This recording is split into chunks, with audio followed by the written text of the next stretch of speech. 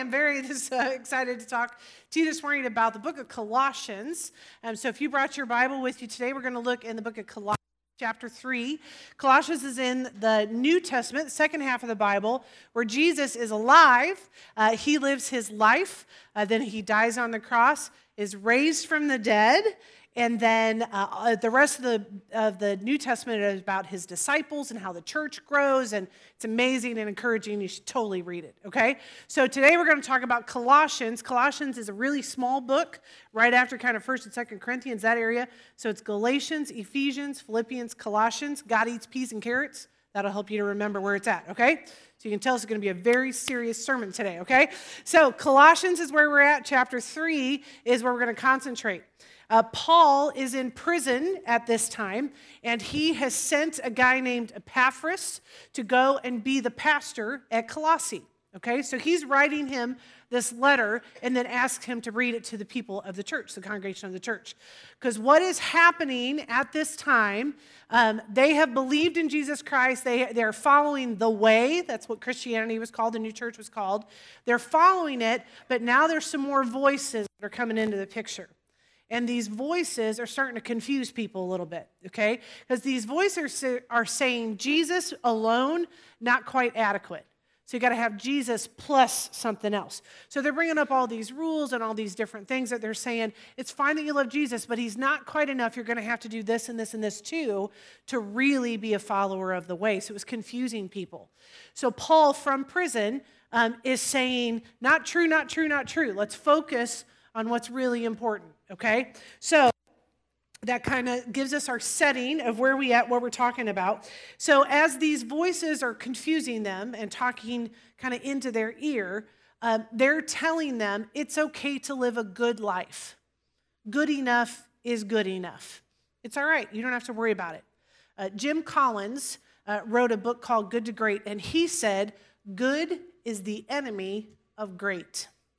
So what was happening in the church in Colossae was the enemy of this great life that Jesus Christ was hoping for his followers.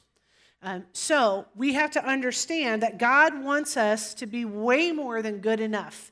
And he is the one who's changing us and empowering us to live this life that is way better than good enough. All right? In the first few chapters of Colossians, Paul is actually exalting Christ. So this is how he describes Christ in the first few chapters of Colossians, so that the people of the church in Colossae understood that Christ is adequate. Christ alone is enough. So these are the ways he described it. He said that Jesus Christ is the very image of God. He is the creator. He is the pre-existent sustainer of all things. He is the head of the church. He is the first to be resurrected. He's the fullness of deity in bodily form. He is the mystery that has been revealed, and he is the reconciler. All that's just in the first 2 chapters of Colossians. Great book. You should totally read this book because it's such an encouragement that Jesus is enough. It doesn't ever have to be Jesus plus something else. Jesus is enough. So Paul brings clarity to how to live for Christ. He hoped that the church in Colossae would understand that don't listen to these voices anymore. Jesus is enough. It doesn't have to be Jesus plus anything. And he gives us a new roadmap about that. You ever been to a mall, big mall? A few years ago, we went to the Mall of America in Minneapolis. Good night, that's a big mall. And every few stores, there was a directory there. So we go and see what's coming next and where we'd want to eat lunch and try to get a feel for where we were. And when you look at those big maps, there's a dot and it says, you are here. You know what I'm talking about? Okay? So when God sent Jesus Christ, he gave us a new map. All right? We knew through the Old Testament about God's justice. We knew that he was pure. We knew that he couldn't be around sin. These were the rules. Jewish people, very, very good at following rules. Okay, so we knew about God's justice. When he sent Jesus Christ, we find out about God's love. His unconditional love for each one of us. So when sin happens, justice, God's justice says there needs to be payment for that. But because Jesus died on the cross, love says, I'll pay it. Pretty cool, huh? And so the intersection of grace is here and that's where we are. So on this map of grace, you are here at this intersection of grace, this spot where mercy met you. So if you've made a decision for Christ, you are a sinner saved by grace. If you made a decision for Christ, you are a walking miracle of mercy because none of us deserved it. Not one of us did. Now, how would it change the world if we use this as our map? So all the time I'm envisioning I am here. I'm at this intersection of justice and grace, love, mercy. I am here. So because I know I'm a sinner saved by grace, because I know I'm a walking miracle of mercy, I see you totally different. Because I see you with God's eyes.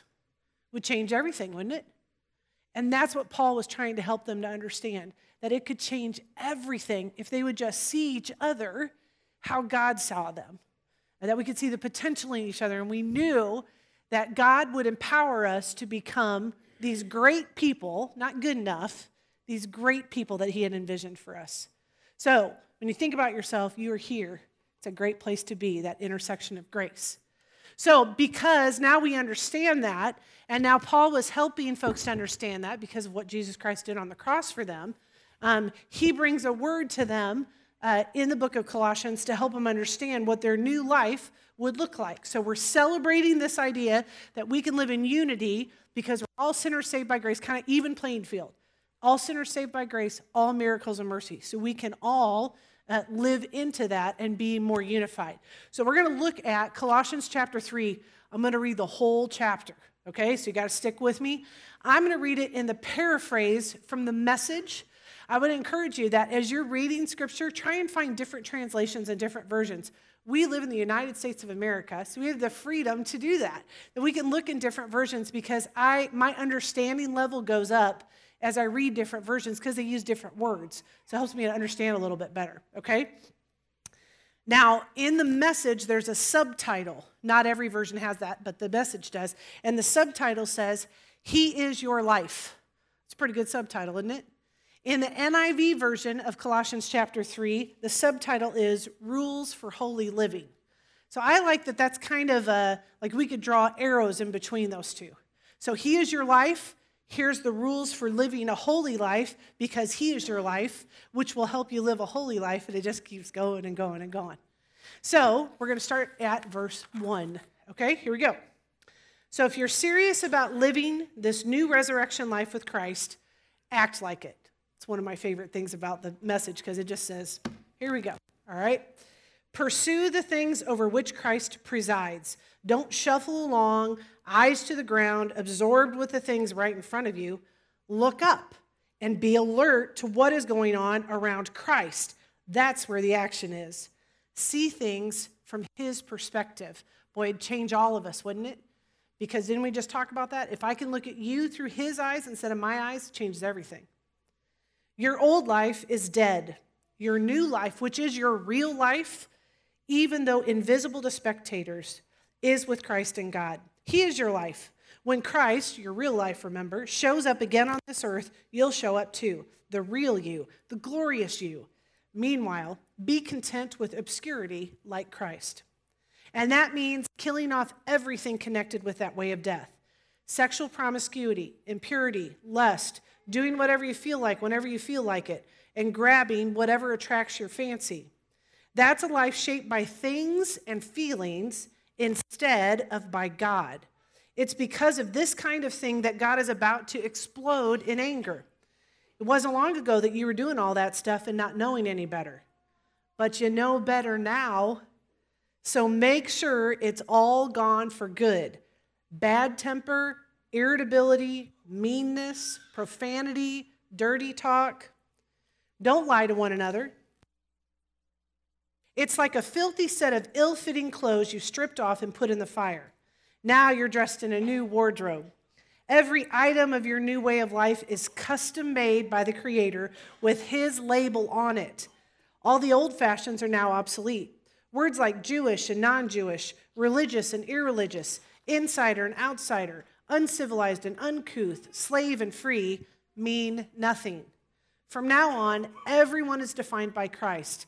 Everyone is included in Christ. So, chosen by God for this new life of love, dress in the wardrobe God picked out for you. Compassion, kindness, humility, quiet strength, discipline. Be even-tempered, content with second place, quick to forgive an offense. Forgive as quickly and completely as the Master forgave you. And regardless of what else you put on, wear love. It's your basic all-purpose garment. Never be without it. Let the peace of Christ keep you in tune with each other, in step with each other. None of this going off and doing your own thing. And cultivate thankfulness. Let the word of Christ, the message, have the run of the house. Give it plenty of room in your lives. Instruct and direct one another using good common sense. And sing. Sing your hearts out to God. Let every detail in your lives, words, actions, whatever, be done in the name of the Master, Jesus, thanking God the Father every step of the way. Wives, understand and support your husbands by submitting to them in ways that honor the Master. Husbands, go all out in love for your wives. Don't take advantage of them. Children, do what your parents tell you. This delights the Master no end. Parents, don't come down too hard on your children or you'll crush their spirits. Servants, do what you're told by your earthly masters, and don't just do the minimum that'll get you by. Do your best. Work from the heart for your real master, for God, confident that you'll get paid in full when you come into your inheritance. Keep in mind always that the ultimate master you're serving is Christ. The sullen servant who does shoddy work will be held responsible. Listen to this. Being a follower of Jesus doesn't cover up bad work. Pretty good, huh? So that's Colossians chapter 3. So we're going to talk about it. But first, let's talk about laundry. All right? So you got laundry at your house. Maybe some of you didn't know that, but you do. And when you have laundry, like I have my own hamper in my room. Trying to teach your kids that you pick up the dirty clothes and you put it in the hamper. We're still kind of working on that a little bit. But you put it in the hamper. And so when it's time for laundry day, our laundry room's downstairs. So we take it downstairs, and we have this super classy way of sorting it. We dump it on the ground, and then we put it into piles. So believe it or not, this is a good way to do laundry. I might be helping some of you. You put some into whites, and you have some colored clothes, okay? No. And then you have dressy, like I pick out dress shirts and stuff that I know I'm going to have to hang up quick or even pull out of the dryer so I don't have to pay such close attention. And you got towels and you got sheets, whatever. You got the whole thing. So you put it in the washing machine, put your detergent in, your Downy in, your bleach in, whatever you need, goes into the dryer. Some of the stuff comes out of the dryer quicker than other stuff. Okay, so you're all done. At the end, you're going to fold the clothes. Might be a new concept for some folks. You're going to fold the clothes, right? Or some of them you're even going to hang up, okay? So we've got all this done in the laundry room. Then you bring it up to your room or you don't. Human nature is that most of the time we have these things we wear on a regular basis. So it comes back up to the closet and goes back into the rotation. Now, honestly, except maybe for underwear, most of us have enough clothes we wouldn't have to bring it straight up. Most of us have enough clothes we could wear at least maybe the second week. We could wear clothes now. By the end of the second week, might be getting a little interesting what you're matching with what and all that kind of stuff. But we have enough clothes we could do it. But because of our human nature, things like, that's my favorite shirt. So of course I want to wear that again this week. So I'm going to bring that back upstairs. Or I don't want to think too hard each day, so this is my Monday outfit, and this is my Tuesday.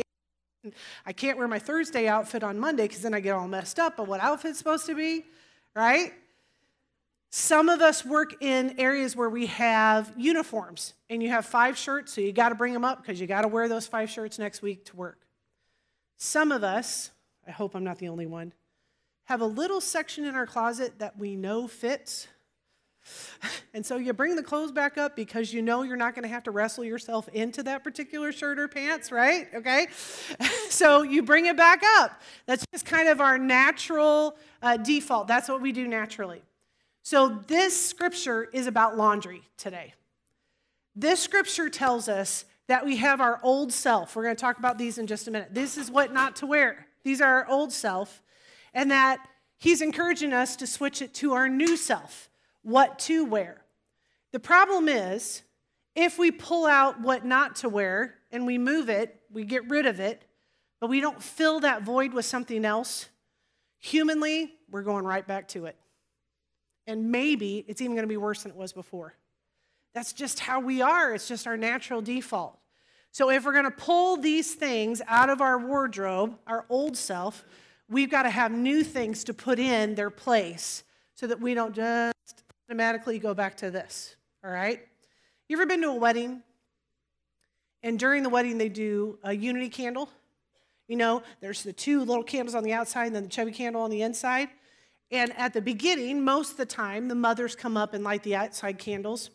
And then the bride and groom take the outside candles and they light the chubby candle together inside. I'm sorry if you did this, but I don't like it when they blow out the outside candles. I'm not a fan of that because I adore John. He's such a gift to me. I know God gave him to me as exactly what I needed. But I'm still Cheryl. I didn't just disappear and become a chubby candle with him, right? Okay? So I don't like that when it gets blown out. So the encouraging thing about all of this is God made you.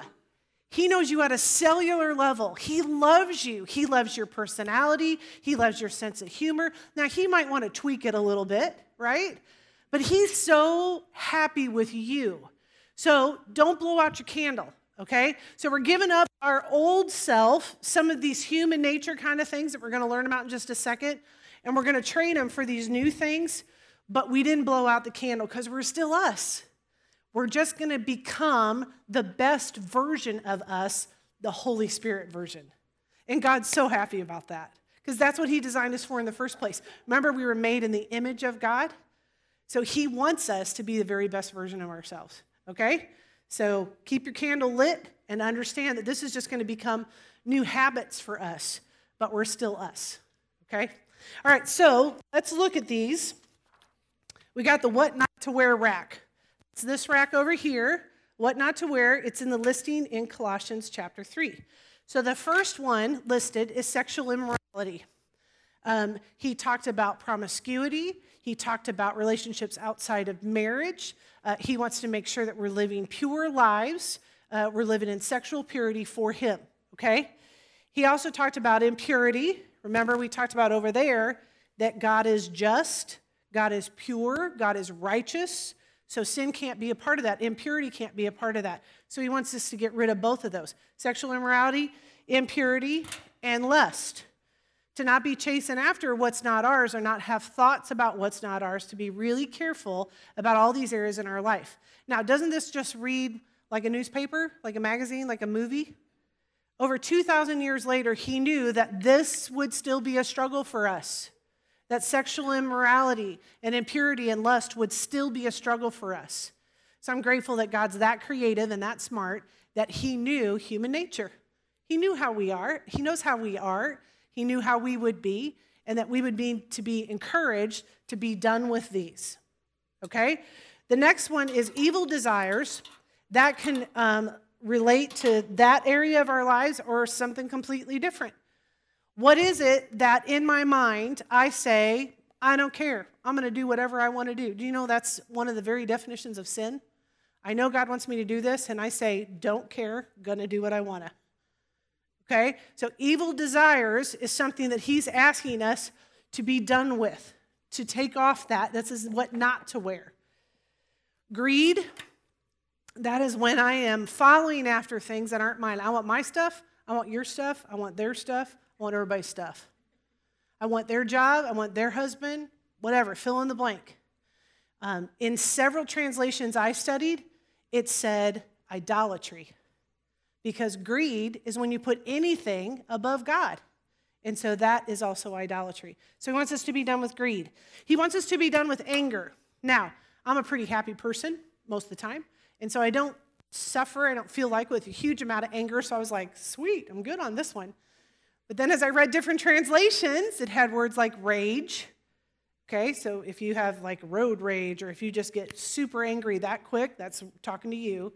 Then it talked about meanness. Then it talked about bad attitude, All of a sudden, I was getting a little head waggy at this scripture. Then it started talking about irritability. Doggone. If it just would have stuck with anger, but I had to go and read other translations. So think about your life. Be really honest with yourself. How irritable do you get with other people? How annoying do you find the human race? Right? How do certain people or certain circumstances get under your skin, just frustrate you, kind of ticks you off? Isn't that incredible that the Holy Spirit wants us to take that off? He wants us not to wear this anymore. Boy, this would change our society, wouldn't it? The next one is malice. Okay, just honestly, you had to look this up because I'm not exactly sure what malice is. Okay, so malice is intention to do harm. I want to cause you trouble. I want to be mean or wicked to you. He's saying, don't do that to each other. Don't go in with the intention to cause you harm. That I intentionally am trying to be mean to you. I'm trying to mess you up. I'm trying to mess up your life, mess up your job, mess up your relationship. He said, put down malice. Don't wear that anymore. Next one is profanity. Profanity is way more than just your language, way more than just cussing. It's what kind of mean talk is coming out of your mouth. It's how you are or how I am not being encouraging to other people. I feel like I have a pretty quick wit, and the Lord has really talked to me because I love to make people laugh, but he's really talked to me about sarcasm because sarcasm comes out for me really quickly, really easily. And he says, who is that encouraging? Who is that helping? So make sure we don't just limit profanity to, oops, somebody said God's name in vain. It's way bigger than that, okay? Profanity, lies. Now, I traced this back a little bit because the original Greek word for lies didn't just mean don't lie to each other. It means don't lie to yourself either. It's a whole different conversation, isn't it?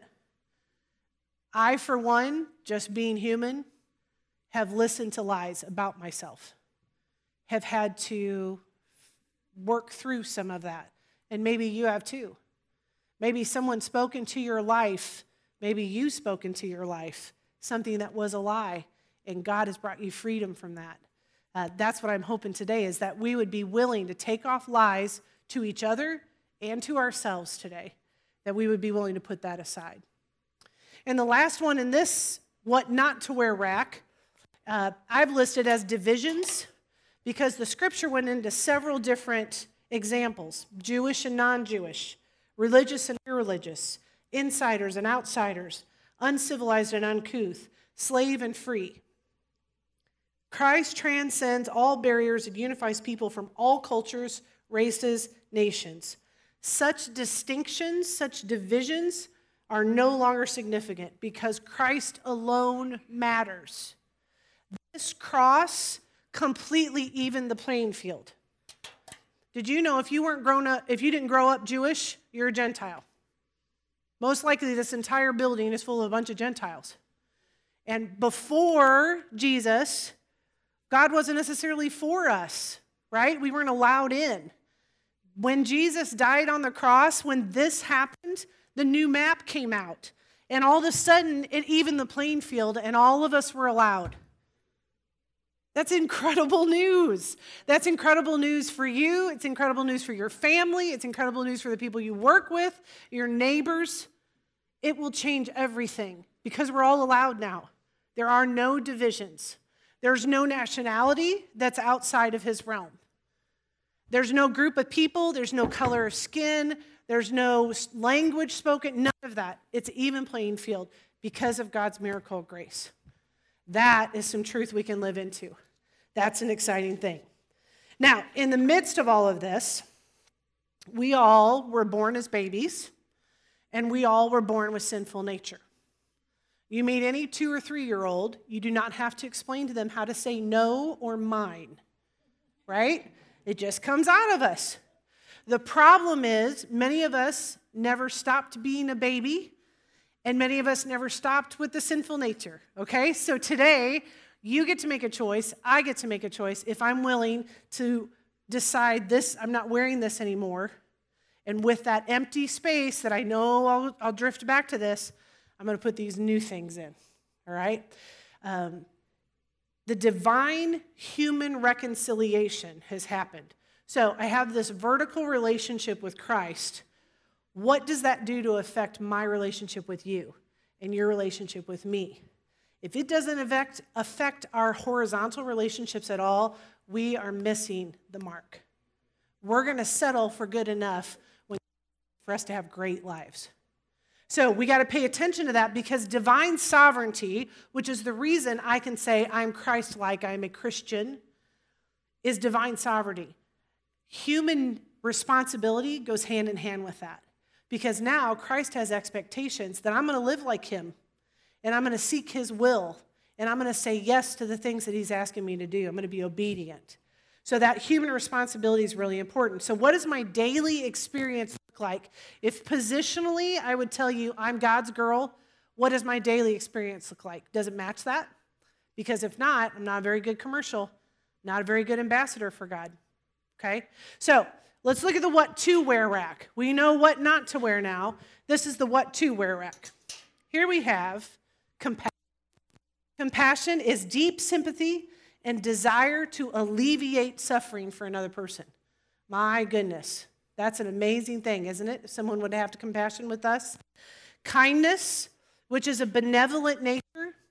What is it in myself? Can I pray and ask God to help me be kind to another person? Can he change my mind about somebody else to where I could be benevolent towards them instead of so harsh with them? I think he can.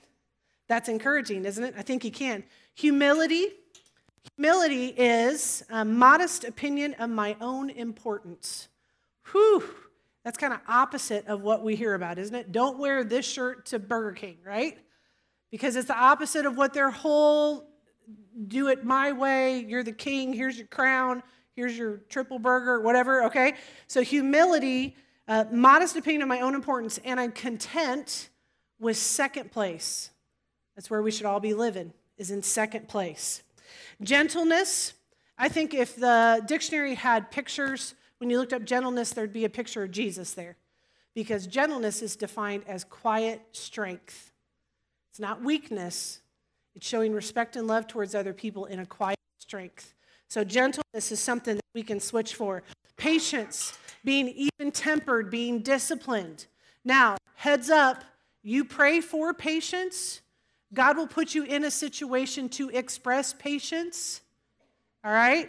So be ready for that. In all of these, actually, be ready for that. Forgiveness, he asks us to be quick to forgive others. He also says, forgive as completely as Christ forgave you.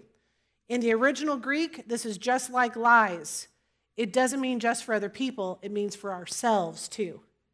So forgiving other people quickly and forgiving ourselves. It also talks about the idea of bearing with one another.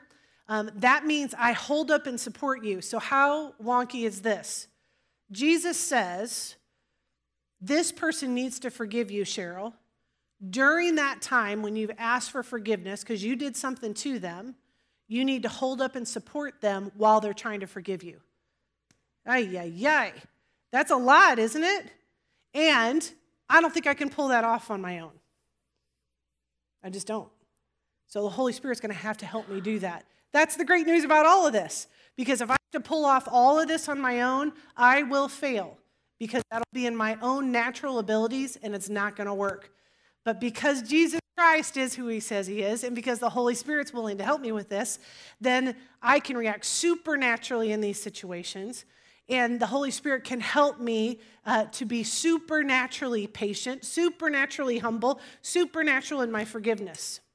Love is the next one, and it says, love unifies all these different virtues.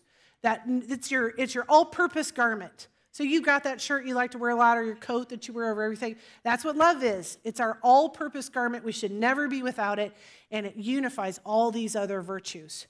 Love, very, very important. Next one is peace, but it's not just regular peace. It's not world peace, okay? It is the peace of Christ. That's different. The peace of Christ will rule in our hearts, and it keeps us in tune and in step with each other. None of this going off and doing your own thing. That's what the scripture said.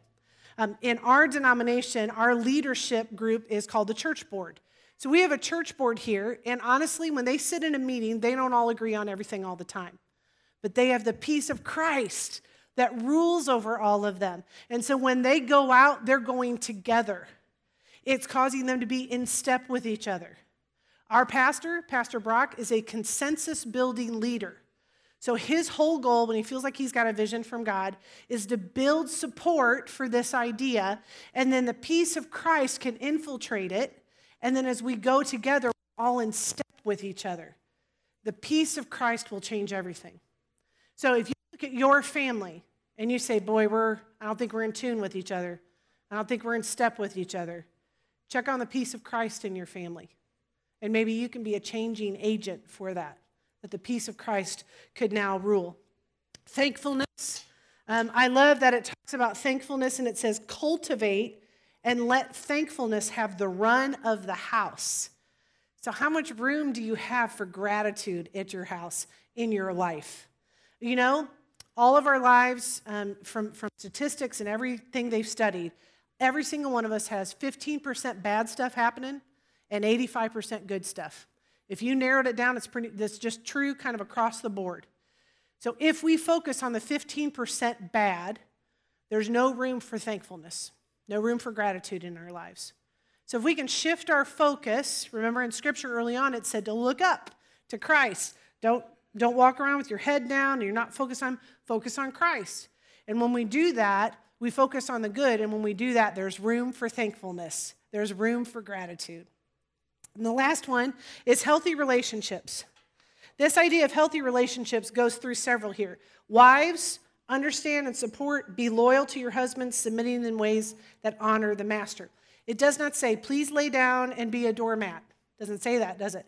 It says, understand them, support them, be loyal to them. Because who does it honor?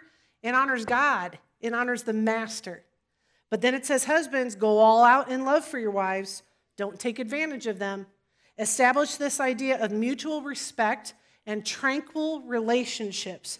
Do not be harsh with them. Boy, just those two verses, if we would decide to live those, could change a lot of homes, couldn't it? Could change a lot of marriages. Then it talks to kids. Children, obey your parents. That word obey right there says to listen under and to look up to. Now, it'll make your life a lot better, but it also says it delights the master. So it makes God happy when we act that way. Parents, use restraint and wisdom in discipline. Do not nag as a habit. Lend all responsible encouragement to the growing, developing person. That little person, that child that's in your house, that's going to be a person one day. So let's encourage them to be this wonderful, loving, dependent on God person. And then it goes on to talk about slave and servant. Work with sincerity of heart and reverence for the Lord. I like this. Being a follower of Jesus doesn't cover up bad work. Do you feel that? You know, there's sometimes where we go to our jobs and we're I'm here and I'm doing my job, whiny, carrying on. And right there he says, it doesn't cover up bad work. You go and you work not only for whatever the company name is, you're working for God.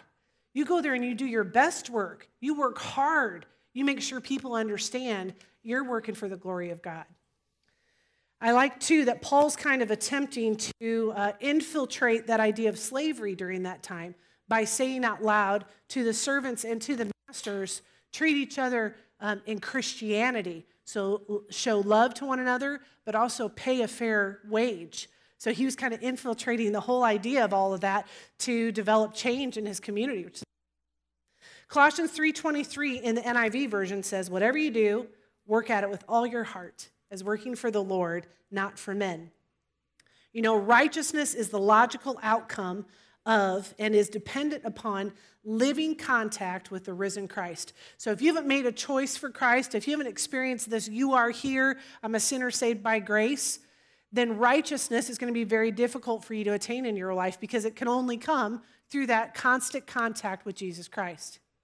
Mother Teresa, she said, I want to hold Jesus' hand so tightly that I'm obligated to go where he leads me. So where is he leading us today? I believe he's leading us to change our wardrobe, to decide we're not going to wear this anymore, we are going to wear this. And the capacity for love that God gives his people is astounding. You know, our society, it's losing its grip on hope. We're in a hope crisis. Many of you have experienced that in your own home, where people have just run out of hope. Hope focuses on the future and gives us something to look forward to. So I'm encouraged to know today that I can have hope about the future, and I can have hope about becoming a new woman in Christ. Absolutely I can, because he can affect this change supernaturally in my life. Remember, we can't pull this off on our own. If you try in your own power, okay, I'm going to give up all these things, I'm going to start wearing these things, you will find that you will drift back to this. Because this is human. This is our human default. This is our natural reaction to things. So we're asking God to give us a supernatural reaction to things. I love that God can help us to think in creative ways. Because in my head is sound bites. So like somebody will say a phrase or say a sentence or something, and in my head instantly I hear a song or a phrase from a movie. You ever do that? Where somebody will say something in your head, you'll start, hear some music, okay? I do that all the time. And so this particular thing reminds me of this. This is what I hear in my head. I thank God every day that I woke up feeling this way. Every time I hear that in my head. And so I just want to encourage you that each morning, every day, God's mercies are new. That's what Scripture tells us. So every day when you wake up and you go towards that closet to wear the old stuff, he can help shift you supernaturally to the new stuff. And then you too can hear, I thank God every day that I woke up feeling this way. Isn't that going to be great? That you can hear that in your head, and that's what you can live out. So let's pray together. Daddy, thanks for the opportunity to be with these friends today. And Lord, we thank you for this incredible scripture. We thank you for this idea that you would help us to see what not to wear and what to wear, that we could trade our old self for our new self. I love that you don't want to blow out our candle, that you're happy with who we are. You love us. You created us. You just want us to be more and more like you. And so as we choose to wear this new wardrobe, this idea of the compassion and gentleness and kindness and love and thankfulness, Lord, that we would allow our relationship with you to affect our relationships with other people. God, I'm so grateful that each and every time your Holy Spirit was with us, helping us to not just default to what we know naturally, but to react supernaturally in your power, in your love, in your grace. Thank you for the new roadmap, Lord. Thanks for this idea that you are here in this intersection of grace. And if somebody here today, Lord, has not made that decision, they would say, I'm not in the crosshairs of that. I pray, Lord, that they would know that all they would have to do is ask your forgiveness, that they could believe that what you did on the cross was for them, and that they could choose every day to live for you in obedience to you according to your will. Thank you, God. We love you. We celebrate you today. And we ask, God, that you would help us to go and live these new lives. In Jesus' name, amen.